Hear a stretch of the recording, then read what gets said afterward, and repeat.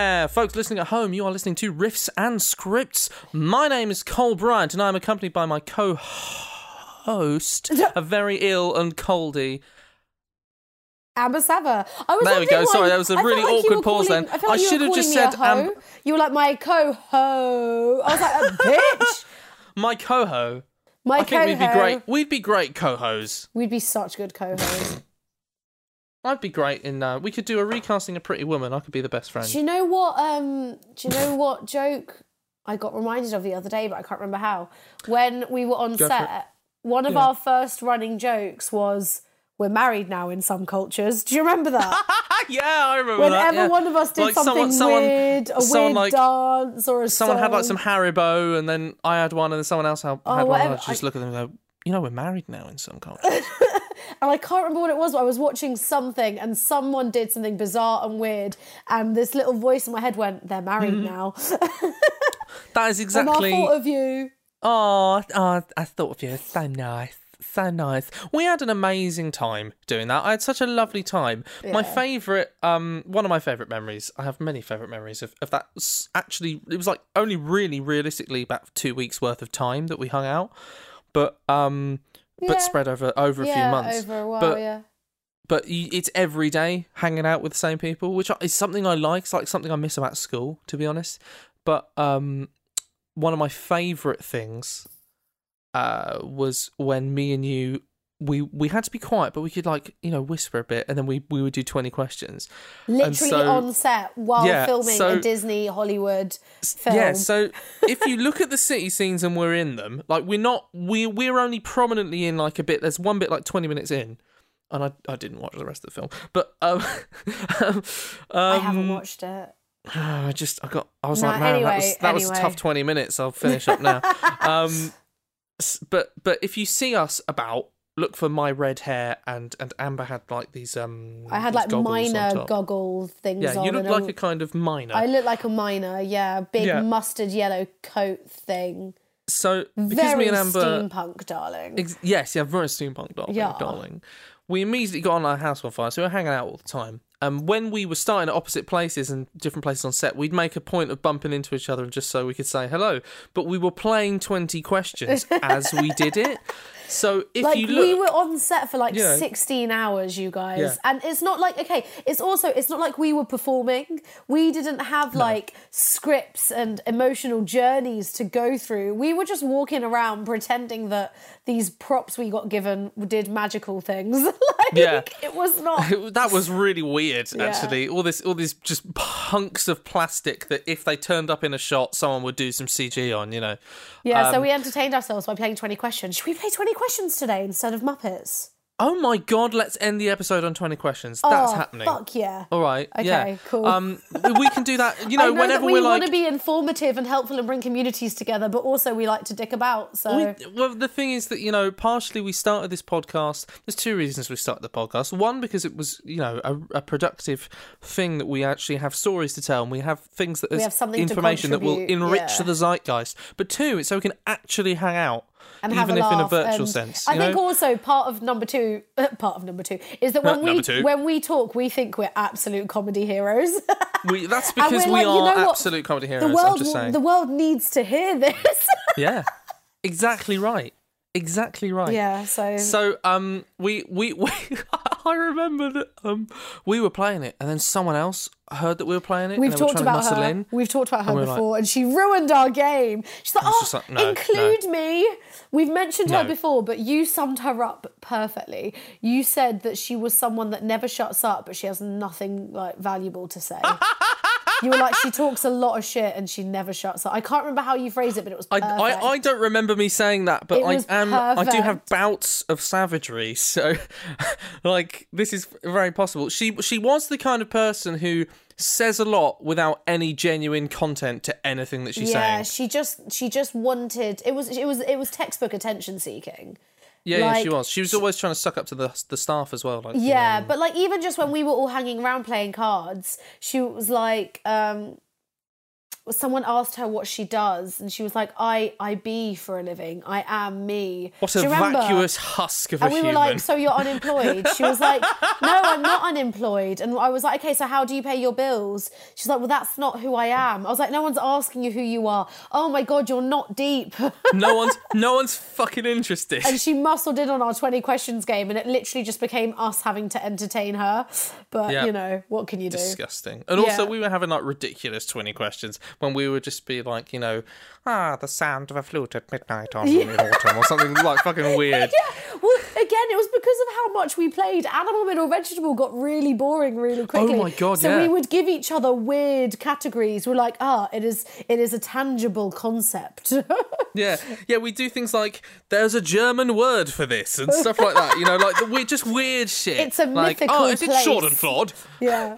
Oh. You know? So yeah, that's how we met and we played 20 questions. So now we've established that one of the two fun things we can do when we're stalling for time at the end of an episode will be either the Muppets or one of our ridiculous games. You say stalling for time, and yet we always end up chatting shit for like an hour about our industries and then going, we haven't played a game. Quick, play a game, otherwise we'll be here all day. Quick, how would you recast Star Wars? Hey, we have listeners every week. So there is a small number of people that really want to know how we would recast Star Wars. There are people out there who are just like, I just don't know how I would recast Star Wars with the Muppets. I need someone to tell me. By the way, people that are going to tell you that is us. By the way, do you know one little sad detail of my day today? Go for it. It was the last day of a little girl that I've been teaching for like years. Oh, what? It's her last teaching day? So I thought this was going to be incredibly morbid then. No. I've been teaching her for ages and she is just like, you know, growing up and she's too old for it. And they were going to stop last term, but because we were online, they came back for the first week this term and we did a load of her favourite games. And it just broke my heart a little bit. She's one of my OG kids. She's one of my original students, you know. And like, we couldn't hug or touch or anything. And when she left last because she is old enough to go home by herself. But at the same time, we weren't sure if a family member was showing up. So I was like, well, you just wait while everyone else gets collected. And then if no one's here, I'll write down that I let you go on your own. So then it meant we got to like say goodbye. And we were joking about it and I was playfully like blowing, because we couldn't kiss, I'd like blow her kisses across the room. We couldn't kiss, we couldn't hug because because we couldn't hug. I was kind of going mwah, mwah, mwah, like as like a compensation for like affection, and we were laughing it off and reminiscing a little bit. And then like as she left, because I have a second teacher, but as she left, she just walked past me and just went, I really am going to miss you though. And I was like, oh. My soul is made of candy. I think I've been at teaching the same classes for long enough now that I think over the next year, I'm going to have a lot of my like students hit secondary school age, outgrow the company. Yeah, of course, yeah. So there's going to be a lot of like difficult goodbyes, I think, over the next year. Yeah, I imagine, yeah. So just in case you guys don't know, one of the things that Amber does is teach kids drama. Yeah. I don't know if that's actually come up. No, because I feel like it probably would have done. I was saving it for like a specific Day Jobs episode, so we can talk about it in more detail. However, interesting, this does lead us on to what today is about.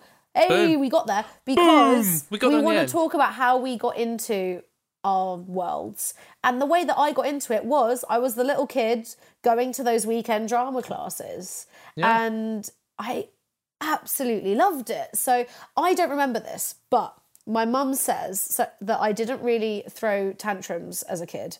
I did. Oh no, apparently I would cry.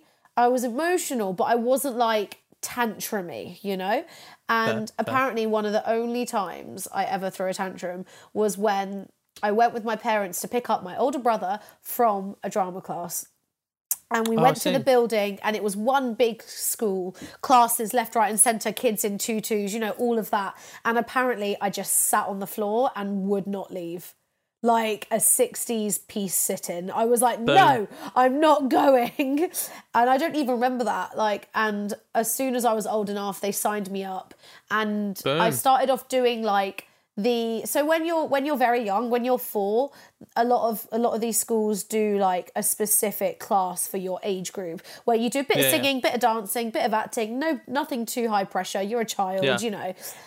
And I started off there, and then as I got older, I joined, and I did different things at different points. I did a couple of years of ballet. I did a couple of years of breakdancing. As I got older, I started doing all the other stuff, but for small amounts. Like I did a couple of years of one thing, couple of years of another. I did LAMDA, and I just kept going. And I got more and more into things and joined the agency and did panto. Like there's a lot to talk about. But to put it really simply, for me, it did start off as those little kids in those classes. Yeah. And it is kind of cute that I get to be one of those teachers now. That's so sweet. Weird thing is that I literally have sung since before I could walk. I was in the cot singing all the time. A lot of babies are. You'd be surprised, you know. I mean, that's fair. I've always sung, and, growing up, I was... Growing up as a child of the 90s, I loved Robbie Williams and stuff like that when I was a kid, when I was a little kid. And I didn't really have, like, a music taste. Yeah. Until when I was about 12, my uncle got me Queen's Greatest Hits 1, 2, 3, which is some of the best music you can have. It really is. Queen are amazing. Anyone who says Queen aren't is wrong. Objectively, it's not up for debate. It's not up for debate. So I had someone going, "Oh, I don't like Queen. They're like the marijuana of rock music. They're just like a gateway, but they're like just popping off the shut up. No, that's such a dumb thing to say. And it is a dumb thing to say. There's so much wrong with that sentence. I don't know where to begin. But... Someone said, "Oh, what was it? Someone said, what's the drummer? Is it John Deacon, the drummer?" Someone said, "Oh, the drummer's rubbish, but he's only good in Bicycle Race." I'm just like, what the absolute fucking shut the fuck up. Fucking it's just like it's like they're a supergroup, except like they weren't specifically chosen. They've just got, you got literally the best frontman in the history of music, and then you've got Brian. That's a good ranked episode. I mean, that's a good point. We should do that, and I'll come up with some that you won't know. But there's no, in terms of frontmen, it's Freddie Mercury. It is Freddie Mercury. Yeah. Spoiler alert. Why would you say anything else? Fucking sorry, brilliant. But then you got Brian May, lead guitar, all this neoclassical stuff, but also kind of just a rock guy, but kind of not. And we'll talk about Queen another episode, Amber. But Jesus Christ, point is, Queen was a big deal for me. Freddie Mercury as a singer, I imagine, has had a lot of impact on me. I mean, he definitely had a lot of impact on me as a singer. I love Freddie Mercury, and particularly frontmanship. His singing technique genuinely is fantastic. He's even before we look at the choice of music and his songwriting and his identity and his performance and all of that, but his actual singing technique is so good. I've watched so many of his gigs where like he's not breaking a sweat. His actual vocal strength is fantastic. There are things where he's not hot on that night, and he was finding that during his career. He was finding that during his career at some points, and typically the very highest stuff is the drummer. Even though Freddie Mercury could go really fucking high. But he was also one of the... Miles Kennedy said it in an interview, actually, because Miles Kennedy's like one of the best singers around at the moment. But he said about Freddie that if you watch Freddie's stuff, he is one of the masters of going, okay, this particular note is in a bit where I'm struggling at the moment this night because of X, Y, Z. I've been doing a tour or whatever. So he's really good at phrasing things in a different way that are easier. And that's a very legitimate thing. If you're doing like 100 gigs in a year, like you have to, go, okay, what can I do tonight? And what's going to be pushing too much if I've got very difficult songs to sing? If maybe I'm not well, maybe I haven't had enough sleep because of X, Y, Z, And Freddie Mercury was a master at making things amazing while being selective about the things he's going to do. Again, this is such a good moment for an example of why it's good for us to have these chats, because that reminds me of something one of my teachers told me, which was, don't do anything you couldn't do 8 shows a week. Boom. So when we were playing games, rehearsing, improvising, whatever it was, she was like, if you can't do that with your voice specifically, she meant with our voices. Yeah. We were talking about yelling on stage, screaming on stage, things like that. She was like, if you wouldn't be comfortable with the idea of doing it 8 times a week, you're not doing it right. Don't do it. If you're not at that stage, that's fine, but do not do something that you couldn't do 8 shows a week. Yeah, absolutely. And that's a whole subject, particularly with singers in my world, in that a lot of singers are not very refined in terms of like technique and stuff. It's one of the reasons why I've gone back to a singing teacher. Now, I did get singing lessons as a kid. There we go. Link back to things. I did get singing lessons. You had this huge influence from Queen. You had this huge influence from Queen. Let's go back and I'll tell the story properly. So, when I was younger and still with my life, I was really into acting and being the idea of being a comedian. That's what I really wanted to do. My parents somehow knew that I was just a bit musical in a way that I didn't really recognise. And they're all just like, give him some piano lessons. Oh, he's not doing great on the piano. He's not enjoying it that much. Put him onto the saxophone. Oh, so I love that. I did a bit of piano and a bit of saxophone. And after a year of saxophone, I wasn't bad. I wasn't practising. My heart wasn't really in it. And my saxophone teacher said to my mum, might be my dad, my mum, I think, when she picked me up one day, and said, listen, he's not really practicing the saxophone, is he? She's like, no. But he's coming into the lesson singing, and he's leaving the lesson singing, so maybe you should just get him some singing lessons. So, got some singing lessons, and I saw maybe 2 or 3 different teachers. I do a little bit here and there, but that's such a lovely insight that the teacher gave. She was lovely. Okay, he's not practicing with this, but he is clearly musical and he can't stop singing. So, what a lovely... Oh, love it. And it was weird that... It's a testament to my mum and dad, really, because they could see this thing going on, which I couldn't see. Because I was like, I'm not particularly musical, but I was. I was always pretty good at singing as well. Like, I was in the choir. I, just did a lot of it. Yeah. One day, here's a weird thing. So, part of how my whole life of going into music has happened was because of how the band came into my life. So, I was in the choir at school, because why the hell not? I don't give a shit. Yeah, same. I was in the choir at school, actually. And barely any guys, which means, here's a weird thing. Now, you'll know me as being able to do some really high, silly things, and that's what I've done a lot of in my adult life. But when my voice originally broke, before I had a growth spurt, my voice went right down.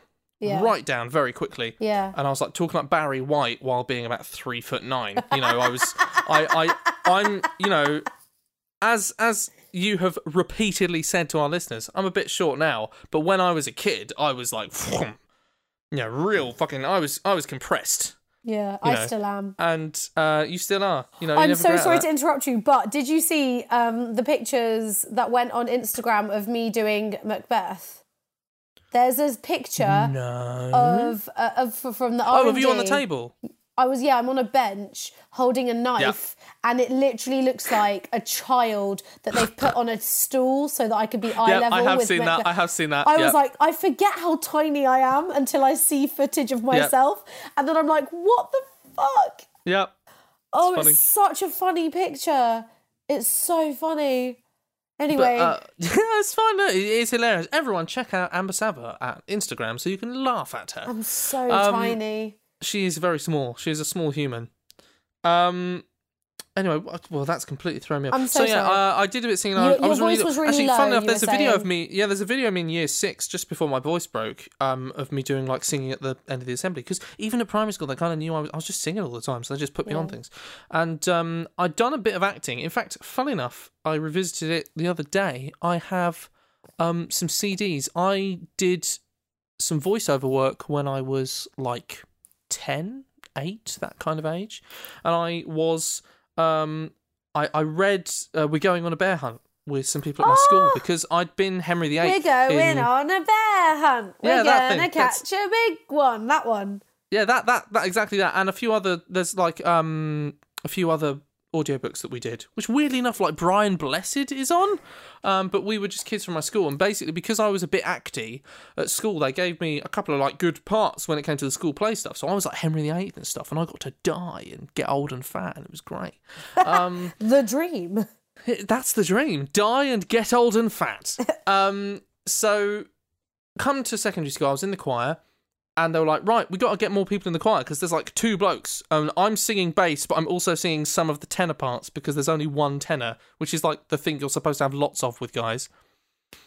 So we're like, right, everyone's going to sing a thing at the school assembly, and it will advertise stuff for the choir. And I'm like, yeah, I'll fucking do that, whatever. And then no one else wanted to do it. And everyone was like, no, I don't want to do it, no, I don't want it. And it got to the day, and everyone had backed out but me, and I was like, well, I've prepared this Bob Dylan song. So I, at like 15-ish, maybe a bit younger, 14, I sang in front of my school, in front of my year group, on my own, unaccompanied, which was fun. And I did that like 2 or 3 times at school. On my own, which was a bit weird, just happened in assembly, and it was like a nice thing to brighten up assembly, because assemblies were fucking boring. And I'd always wanted to be in a band, or I had been in my teens, because my uncle is in a kind of rock and roll band, and I loved Back to the Future, as I've told you before. All of them, 1, 2, and 3, Amber. So let's not. I was like, yeah, I'll be in a band. My uncle was like, you should go in a band. I was like, yeah, I'll go in a band. So Nath was looking for a singer. He was playing drums with our first drummer at the time, but he was playing guitar with that drummer, and they weren't like a band, but he was like, I want to put together a band. So he heard me singing in a thing, right? Now, this is all mixed up with, we did a thing called Gambia Night, which is we raised money for the Gambia, right? And so the music lot were like, okay, let's get some random students who can play some instruments and put them in a room and make a band with them. So me, Nath, the first drummer, and like one other guitarist and a bass player, got just locked in a room and told to do a thing. Now, that stuff didn't come off. But what happened was, everyone backed out, and we didn't do it in the end. Afterwards, Nath rang me and said, at the age of 15, 16, I want to put together a band. Do you want to sing? And I was like, yeah, fuck it. All right. Because he'd seen me sing in assembly, so he knew I could sing. Yeah. And that's how I became in a band. And you were quite young, weren't you? And yeah, 15, 16. So this is over 10 years, like 13 years ago, maybe 14 now. Yeah. It's a long time. And so after that, I was like, right, well, if I'm going to... And so most bands start out by doing covers. We wanted to start writing songs as soon as we were in there. Which I massively respect. I think that's great. And we wrote our first songs, none of which exist now. Some of which are just funny. And I was like, man, I'm not good at this right now. I don't know what notes to sing. I've never written music before. So I was like, okay, what have I got to do? Well, I've got to learn some instruments. So I picked up the guitar. Now I play guitar pretty good now. And here's the weird thing. Piano. I'd had piano lessons for like two years. I could do like a pretty good jazz piano for like a little kid. But one day, I just sat down at the piano and I just fucking worked it out. And that sounds really weird, but it happened in like a day. So, not in terms of physical technique to do things, but me and my dad had always pissed about on the piano, because my house had always had like my dad playing blues piano and jazz piano, right? And I knew what a pentatonic was. Well, I knew how it sounded, so if I knew how it sounded, and my pitch is good, so I can just work things out where things are. I sat down and worked out a pentatonic, and I knew that 12-bar blues goes 1, 4, 5, because that was all in my life, all the time. And my parents came home one day and I could play the piano, pretty much. That was what happened. Now, I'm still not very good at piano. I've never got much better than that day. But I still can't... My coordination's really bad and I have to really work at things. So with guitar, the only reason I can play guitar quite well is because I've intensely practiced for a lot of time. And that grew and grew and grew, and the band just kept going. We didn't really stop. So, like... I'm hearing like ways in which your parents were so family nurturing, but specifically because they are also creatives. Like, they are, yeah. Which is great. What's really sweet is I'm kind of the opposite side in that my parents were still so nurturing and supportive, but with this but they came from a place of, this is not us. She is not getting this from either of us. This is very much in her, as in me. And they didn't know how it worked. They didn't know anything. My dad was the son of Greek immigrants who owned a corner shop in like Tottenham. Like that's who my dad was. Boom. And my mum was a working class woman from Manchester. Like, they didn't know this world. So they had to kind of learn it as I was learning it. And I don't say this to shit on them at all, but there have been moments where I've looked back and kind of realised ways in which they were misinformed, let's say, about little things like the headshots and the agents and what to expect and this, that, the other. But they were kind of they just had to work it out because they had this kid. They had this kid that found something that they loved so much. And my parents both came from... My parents both came from backgrounds where they didn't have much choice and they left education very young, and they were doing... They lived paycheck to paycheck for many years, and it was more about survival than about following a dream. And so I think that when they had kids, one of their biggest goals was to give their children choices. So my dad's... and my mum, but my dad's attitude has always been like, you do whatever it is you want to do, and it's my job to help facilitate that. So of course. It's interesting. So they were just as supportive as yours, but from a place of utter ignorance, utter like, I don't know how this works. I don't play an instrument, but go, be you, have fun. Yeah, it's interesting how that works out, because my mum isn't like really. My mum is stupendously smart, in very specific ways, like a lot of people. You'll find this with loads of people, is that people aren't typically stupid. That's not typically a thing. People are just very divergent in how their brains work. So, like, my mum, like, she's got really bad spatial awareness, and she doesn't mind me saying this, but she's not very good at, like, reading images, for example.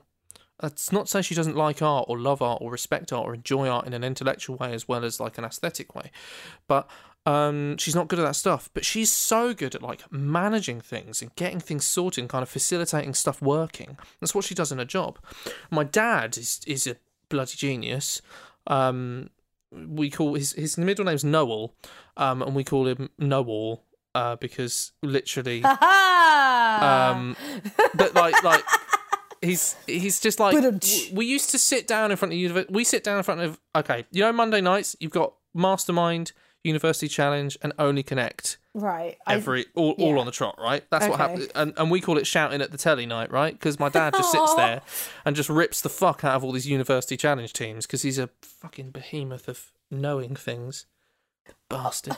My dad's an IT guy, so my dad is very intelligent, but it's compartmentalised. And again, I don't mean that to shit on him. Compartmentalised. He is fluent in Greek, which is in itself a fantastic skill, which allows him to understand language in a way that a lot of people wouldn't, because he grew up with a Latin-based language, as in English, and Greek just in his life. So he's fluent in Greek, so his understanding of linguistics and breaking things down is really good. He gets his joy from sport. So any sport questions, especially football, who was in the final of whatever and it's all the same shit to me. I'm sorry. I tried to get into it because I'm so close to my dad. And I remember as a kid, I wanted to love football. I really wanted to, because I enjoyed the joy that I could see in my dad when we watched football together. Yeah. But I was just sat there like, when is something going to fucking happen?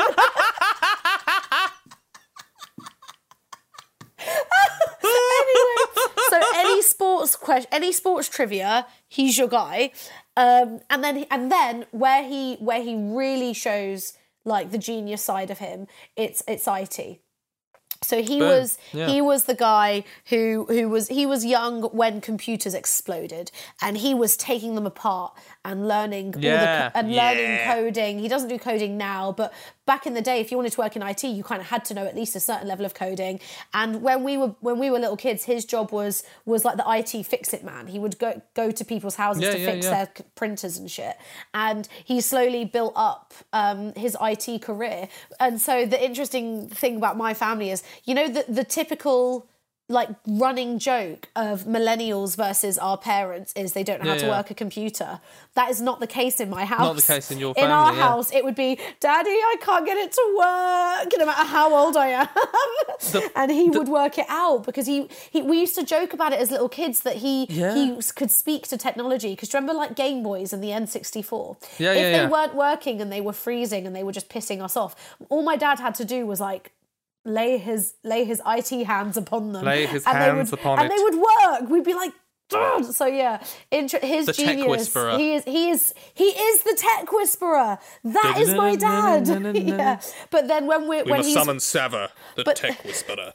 But then outside of that, he's not much of a reader. He doesn't have the attention span for it. Whereas my mum will inhale a book in a day. Yeah. She's a very self-educated woman. Her schooling, she went to a good school, but she left school at 16.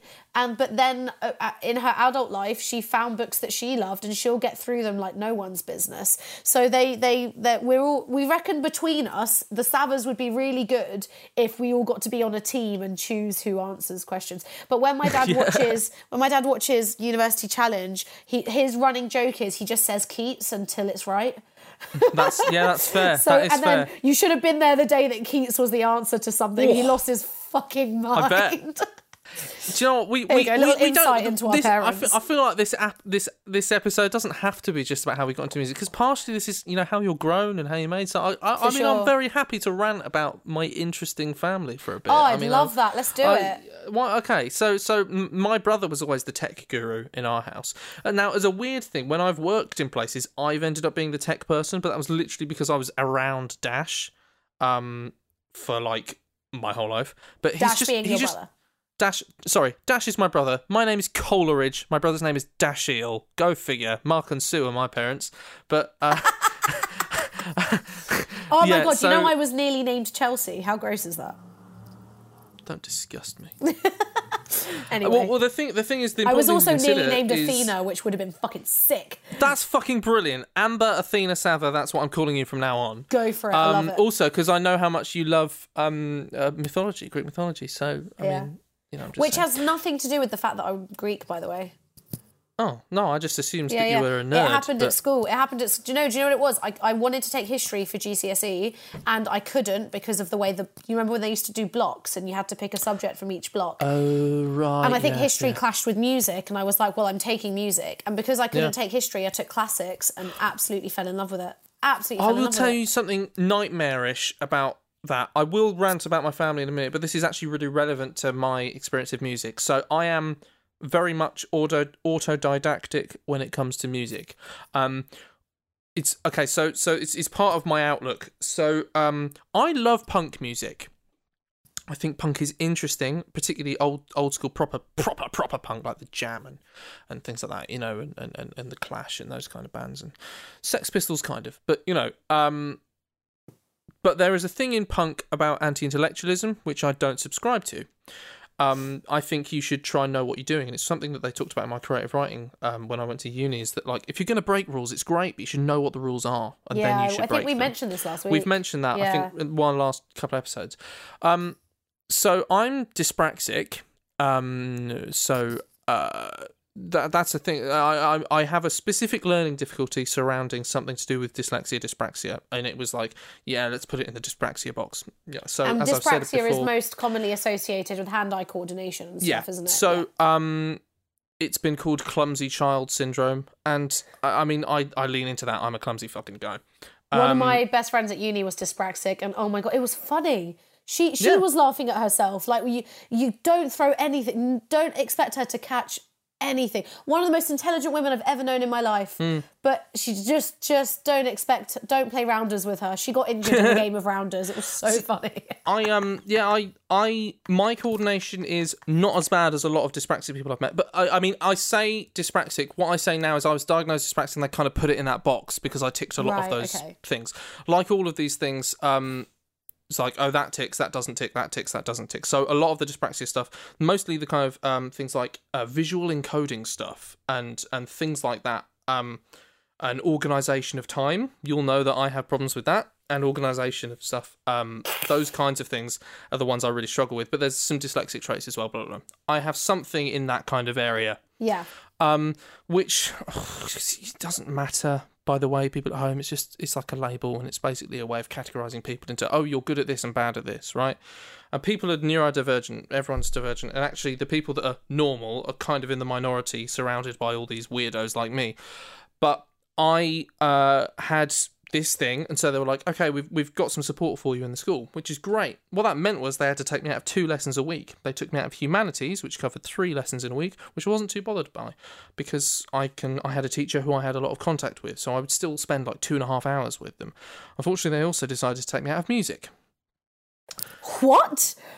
Because music's not important, Amber, as well we know. The arts are not important. So, the rage. If you want to get me mad, say sentences like that. So they took me out of music, and by the end of music, I had a D. By the end of year 9, I had a D in music because I just wasn't in the lessons. There was 1 lesson a week. I was taken out for half of the lesson. I was not there, right? So I wasn't able to allow this musical side of me to grow. That's why my parents were so keen to push it outside of school, you see? Yeah. So by the end of year 9, I was like, this is stupid. I'm missing a huge part of something, but it was too late. I'd mucked up my grades. So I did not take music for GCSE, even though I'm someone who can play music and understand music. And you've actually ended up building a career literally in the music industry. Exactly. And understanding loads of it. How mad is that? Do you know what? So I didn't do it at GCSE, I didn't do it at A-level, but because I was in a band, the way that my university course was, I couldn't take music, but popular music for production was something I could do, because they needed people who were like practicing musicians, who were in bands, played instruments, understood how things worked. And in some ways, I think that's better, because I've understood music in a way that comes from, I want to learn all this stuff. It's not being dictated to me. And I'm not necessarily falling into the trap of, this is how music should be, and this is how music should be, which a lot of people fall into when they're taught by rigid kind of curriculums of stuff. That's not to say that I don't wish I'd been taught music properly. That would have been not great. At all. It would have been very beneficial. Like, I just, obviously, anyone listening to this podcast is going to be someone who understands the importance of creating art. But have I told you the story about my mum and dad when they were on a tour in Turkey? Tell me. They were doing some kind of retreat day where everyone gets taken to a minibus to go to some ancient caves and look at the cave paintings and stuff. Is this in Thessaly? I don't know, I wasn't there. I want to go to the caves in Thessaly, but please continue. My mum came back and told me this story. My dad didn't even tell me he did this. My mum was like, you need to hear what your dad did. I was like, go, let's hear it. So all these people get on this minibus and they're all going on this tour together for the day. And they're all people with kids, and they're chatting. What do your kids do? What do your kids do? This, that, the other. Now, I don't want to be insensitive, but there were some parents who were from cultures that are typically associated with putting a lot of pressure on their kids academically, right? Yeah. And my dad said, my daughter's an actress. And they went, was she not very good in school? And my dad went, no, she was actually a really fantastic student. She could have done anything, and she's chosen this. And they were like, well, I mean, I would have, and they very shamelessly were like, I mean, I would have tried to get her to go into, law or medicine or something. And my dad stayed really quiet, because my dad is a legend, and he waited, and they all went on this journey, and they're in this cave, and they're looking at paintings that are like 3,000 years old or whatever it is. And my dad just really calmly turns to them and goes, it's so funny that we're not here remembering the lawyers and the doctors or the accountants. He went, we're here remembering the artists, and walked off. Shots fired! Shots fired! And my mum was like, yeah! Oh, you're going to want some cold water for that burn. Fucking mic drop, right? That's how my dad feels about me. Man, that's awesome. Your dad sounds cool as fuck. He's an absolute legend. If anything goes wrong with my computer and I need someone to sing your praises at the same time, he'll be I will great. Contact your father. Should we talk about our brothers? What a legend. Tell me about your brother, because I have endless stories about my big brother. My brother is immensely smart. So, again, we're both dyspraxic. He's actually got more of the less coordination stuff than me, but actually he's been really working on that recently. Partially it's finding the right outlet to do that. So I did a lot of martial arts, and that made me a lot better at that kind of stuff. My brother recently, here's a weird thing. He's a fucking tech nerd, and he's smart as fuck, right? And he really is.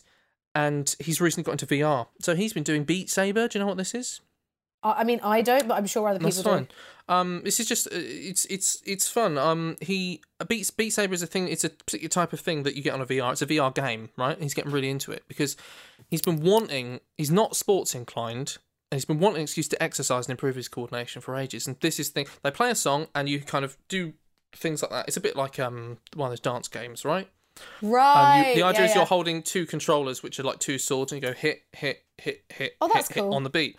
So for him, I had a Britney really Spears dance mat game on my PS2. Yeah, it's that kind of thing. Yeah. But so yeah, Dash was always the kind of tech guru in the house, and he's not unmusical actually. I think we're all quite musical. He's not pursued it like I have. So he does a bit of piano, a bit of the guitar. He's very, very bright, very clever, and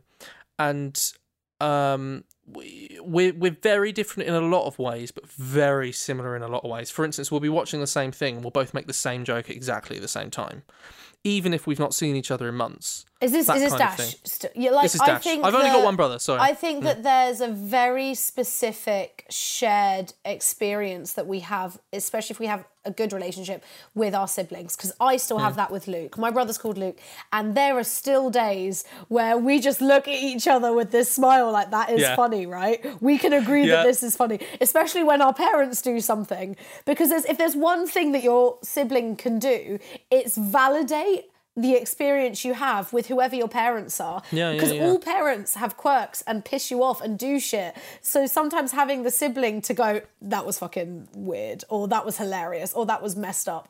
Anyway, sorry, carry on. I agree with you. I tell you what, this kind of filters into music a bit, because me and you are from a very specific generation of people, millennials obviously, but even more just into it, that we grew up with a particularly, sounds really odd, we grew up with a particularly kind of emergent time of technology.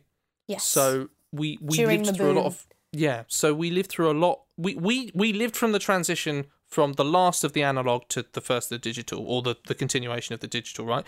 It was always kind of happening throughout the 80s, but then it's just like, boom, the 90s was huge, and I think that's one of the reasons why millennials are such a kind of distinct generation, and it's kind of weird for people either side to understand us, like the Zoomers don't like us much, but we were there when it changed, when it stopped being like it was, and one of the things that was interesting about that time is that the computer games got really fucking good, right? And not just in terms of story and playability and stuff, but also in terms of how music came into games, because we were there when things sounded like 8-bitty and then they sounded brilliant. And that's a huge part of how I deal with music. Me and my brother are both colossal massive nerds, and have very distinct interests. But most of my warmest memories of my childhood was sitting with my brother playing computer games, particularly games like the Halo series or the Fable series. The reason why I bring that up is because I have a huge passion for music in film and in games.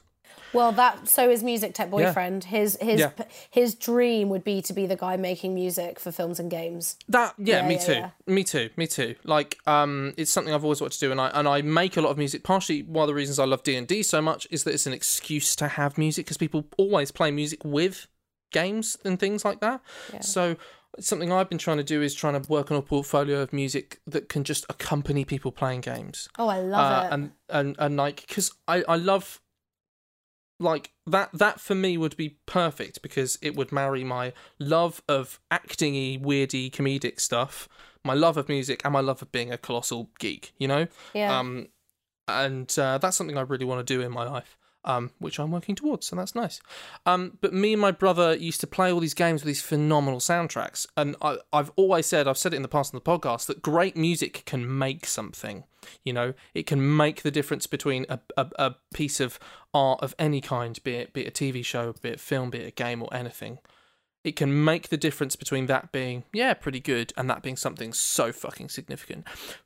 Prime example of that is the Halo theme. That's why I bring up Halo earlier, because I went through a phase of Halo, for the record. Yeah. I mean, well, a lot of us did in our age Halo group is fun. because it was just coming out. It's really fun.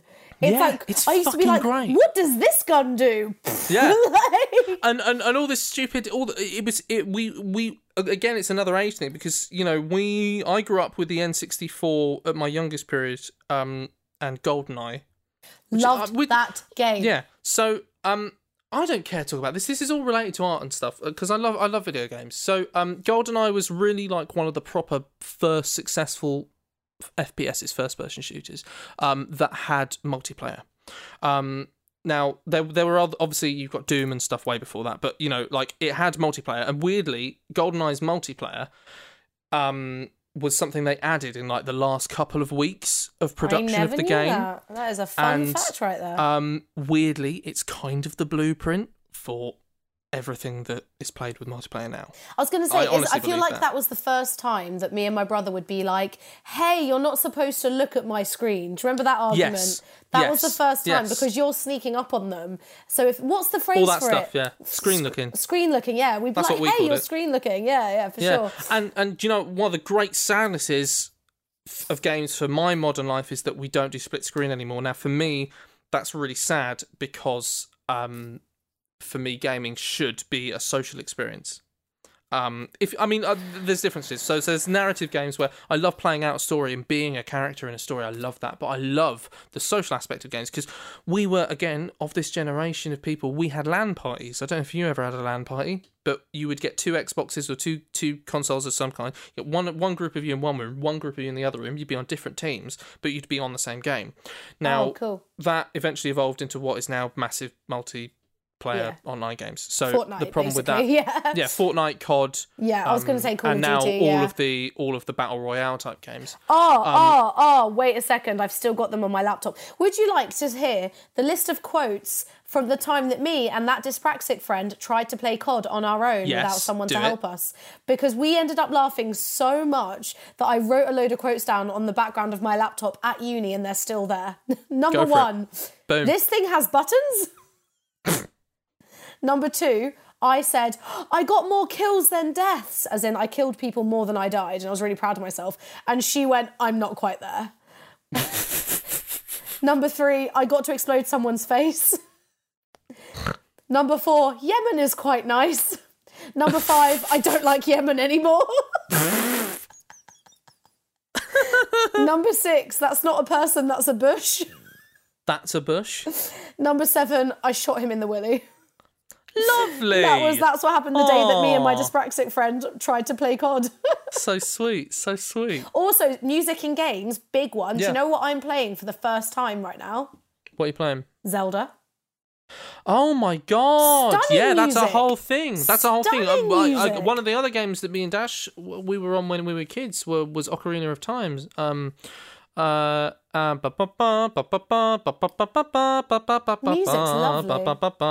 I just did the chicken bit. If I say the chicken bit, do you know what I'm talking about? How well do you know Zelda? I do not know this. Oh, it's fucking weird. It's a little like side quest where you have to gather chickens. It defies the laws of physics. It's weird. Don't worry about it. I was mad. Yeah, that was another one. I always I think it informs my interest in that kind of music. I think informs my popular music, as in the music I write with the band, because think about it's for me it's about themes and tunes, and that's what a lot of the Hans Zimmer will talk about this actually when he got commissioned to do Pirates of the Caribbean. He went home, stayed up all night, and he wrote all of the tunes. Again, see, this is the thing. Like for me, I love music just in a musical sense, but for me, it's wrapped up in film and games and other forms of medium because it's so it adds to important. An experience, so massively. Think about how massively. Those films. Think about how much Jaws terrified the world, and it was the music more than anything. And it's just 2 fucking notes. Yeah, that's the other thing. Dun dun dun dun. It's just smart. John Williams is brilliant, genius. Yeah. But think about those first. I love the way few... John Williams. It's great. But think about those first few Pirates of the Caribbean films. How particularly the first one was a huge deal, and then it was kind of the first 3. Yeah, I still see it as a trilogy, and then some other bits. The extras that no one cares about. I think the most recent one was quite good, but the fourth one was a bit pants. But it's the first. Even though that one was like kind of ripped off the first one. Anyway, come back to us, Cole. Come back. Think about, sorry. I was like, talking we're about. on a tangent, on a tangent. We are. But here's the thing: Pirates of the Caribbean, prime example of something that would be great without the music, but. Think about when you think of Pirates of the Caribbean. A lot of the time, you think of and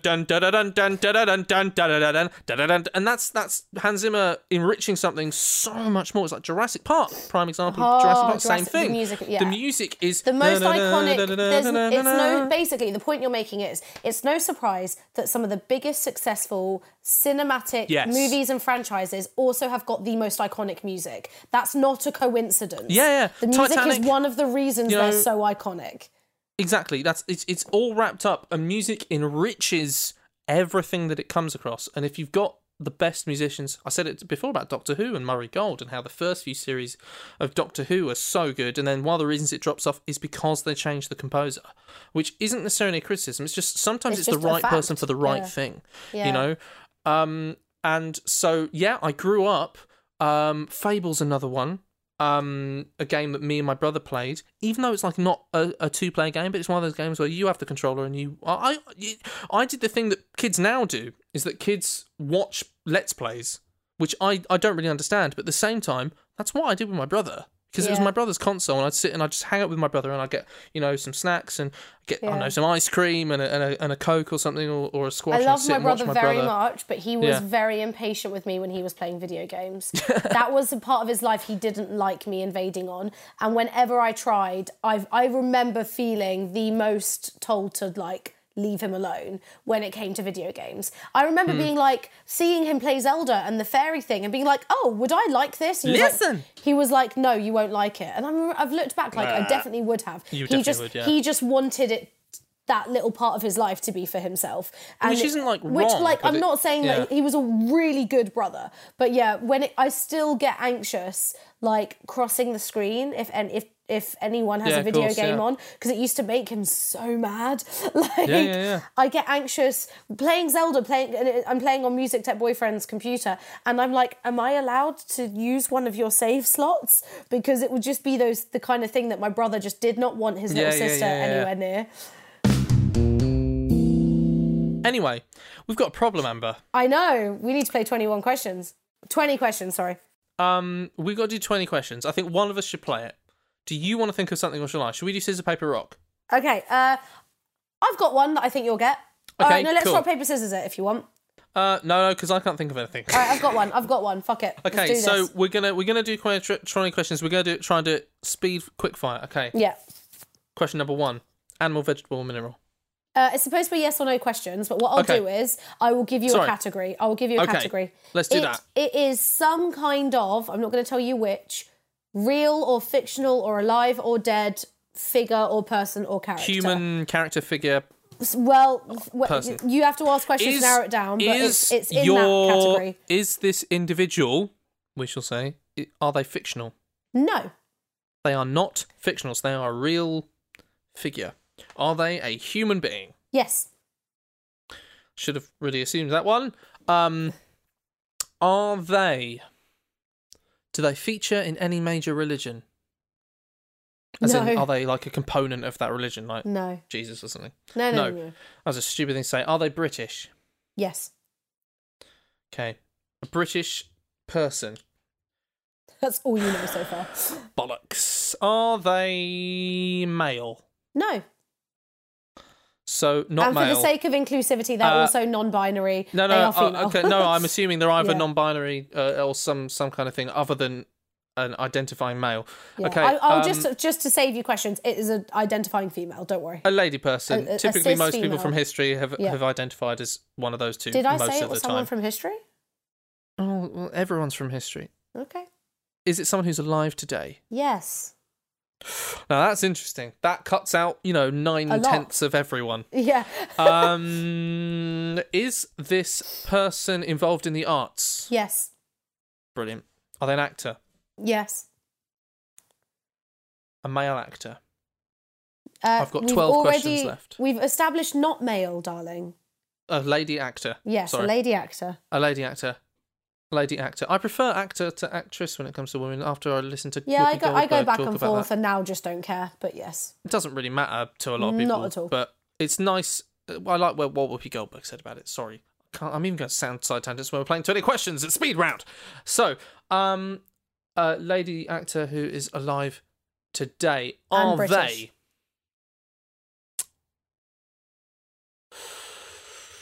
Are they an actor who has featured in some big films? I mean, I suppose that is subjective. Have they appeared in film, typically? Yes. Would you know them from film? Yes, and I will also add, you have definitely seen at least one film with this person in. Like, 100%. Okay. It's without fail. Interesting. Was this person... Is this person older than us? Yes, that's half your questions. You've had 10. Yes, bollocks. So, older than us, lady actor involved in film, British. Mm-hmm. Okay, have they... Oh, bollocks. In film... I've got to narrow it down. Are they an actor who is also known for appearing on stage? Are they one of those great British stage actors? Are you Googling it right now? Don't answer that one. That's not a question. I don't... You don't really know. Okay, that's all right. I mean, it's not Judi Dench. I don't picture it. It's not like someone like Judi Dench or I don't know, what's her face from Harry Potter, the woman who was Maggie Molly Smith. Weasley. Yeah. I wouldn't quite put her with them, but I could be wrong. But she's still a good actress. Fantastic. Is it someone who you really admire? That's a silly thing to ask, really. Of course you do. I'm not going to answer that one. I feel like that's wasting. Fair enough. So you've still got 9 left. Man, I'm lost. Bollocks. I'll give you a little clue. Not just film. Okay. Also TV as well. Is it Olivia Colman? Yes. I'm fucking great. I am. How did you just whip Olivia Colman out your ass? Because Olivia Colman is one of the most significant actors of the last kind of 10 years who has been well known for film and TV. Both. You get a lot of actors who are just like they're only in films. Olivia Colman suddenly was like, I'm on Peep Show, and then boom, I'm getting an Oscar. It was like Olivia Colman's fucking great, British actress, really immensely Crown, talented. But then also and suddenly what we talked Mate, I feel like I did fucking well on that. I'm chuffed with that. Olivia Colman's you seem to be struggling, and then you just knocked it out the park. Well done. Boom. Olivia Colman, worth mentioning. She's like, basically, someone somewhere must have seen she's got something fucking good going on there, hasn't she? Someone must have just seen that. She was in like Mitchell and Webb Look and Peep Show and a few other really great British TV series like that. Didn't and then she do suddenly extras she was at some point as well. She might have been in extras. I'm not sure. I never really watched extras all the way through, but. Yeah, suddenly she started appearing in film, and she's like, "Oh, obviously she should be doing this. She's fucking brilliant." And then she did The Crown, and she was amazing. Yeah, she is definitely a household name of British acting. Man, I'm so chuffed. I'm so. You proud of yourself? I am a bit. Okay, I will think of one for next week. I tell you what, I will not think of one for next week. I'll forget to think of one for next week, and then I'll think of one on the spot for next week. How about that? Sounds great. Sounds perfect. Okay, well, people listening at home, I hope you've enjoyed this lovely little ramble between me and Amber Savant. It was meant to be about how we got into our industries, and it kind of was, but then became more about our families and just our childhoods. It's quite nice. Your families shape you, and they shape 100%. Who you become, and so I think that's all totally legit. Love it. Anyway, my name's Cole Bryant. If you want to follow me on Instagram or whatever, just look up Coleridge, Lord of the Flame, and I will be there. My name's Amber Sava. Just look up Amber Sava. that Amber Sava. I mean, to be fair, if you look up Coleridge, you're probably going to find me unless you're finding a poet. So, I mean, I don't know if Samuel Taylor Coleridge has an Instagram account, but if he does, I definitely want to follow it. That would have been so cool. Anyway, thanks so much, you guys. Have a good week. You've been listening to Riffs and Scripts. Check out Riffs and Scripts Pod on Instagram. Email us at riffsandscripts@gmail.com. Have a lovely week. Bye. Bye-bye. Sorry, I was convinced. I think there's a spider in the room, and I'm not the biggest fan, but... Not the biggest fan? What? I mean, I'm just saying, like, if you even mention there's a spider in the room, it's not like you're not the biggest fan. It's like, I am literally petrified of spiders. That's why I'm mentioning this.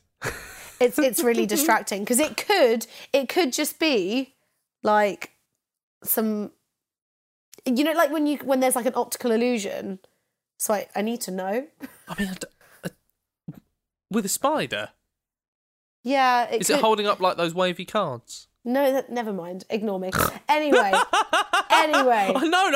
No, now, because everything else you say is going to be tinged with me thinking of, she's worried about where the spider is in the room. It's not a spider, it's okay. Okay, it's all right, people at home. The spider is not actually there. Yeah, good to know. What was I saying? As I got older... I feel like I ruined that. Should I say all that again? No, it's lovely. I can edit out the spider bit. I mean, I won't. I won't edit out the spider. I will keep it in because it makes me laugh. Okay, I'm going to blow my nose first again. 1 sec. Okay. Hammer's blowing a nose. Hammer's blowing a nose. Hammer's blowing a nose. I sound like a baby elephant when I blow my nose, don't I? Aww.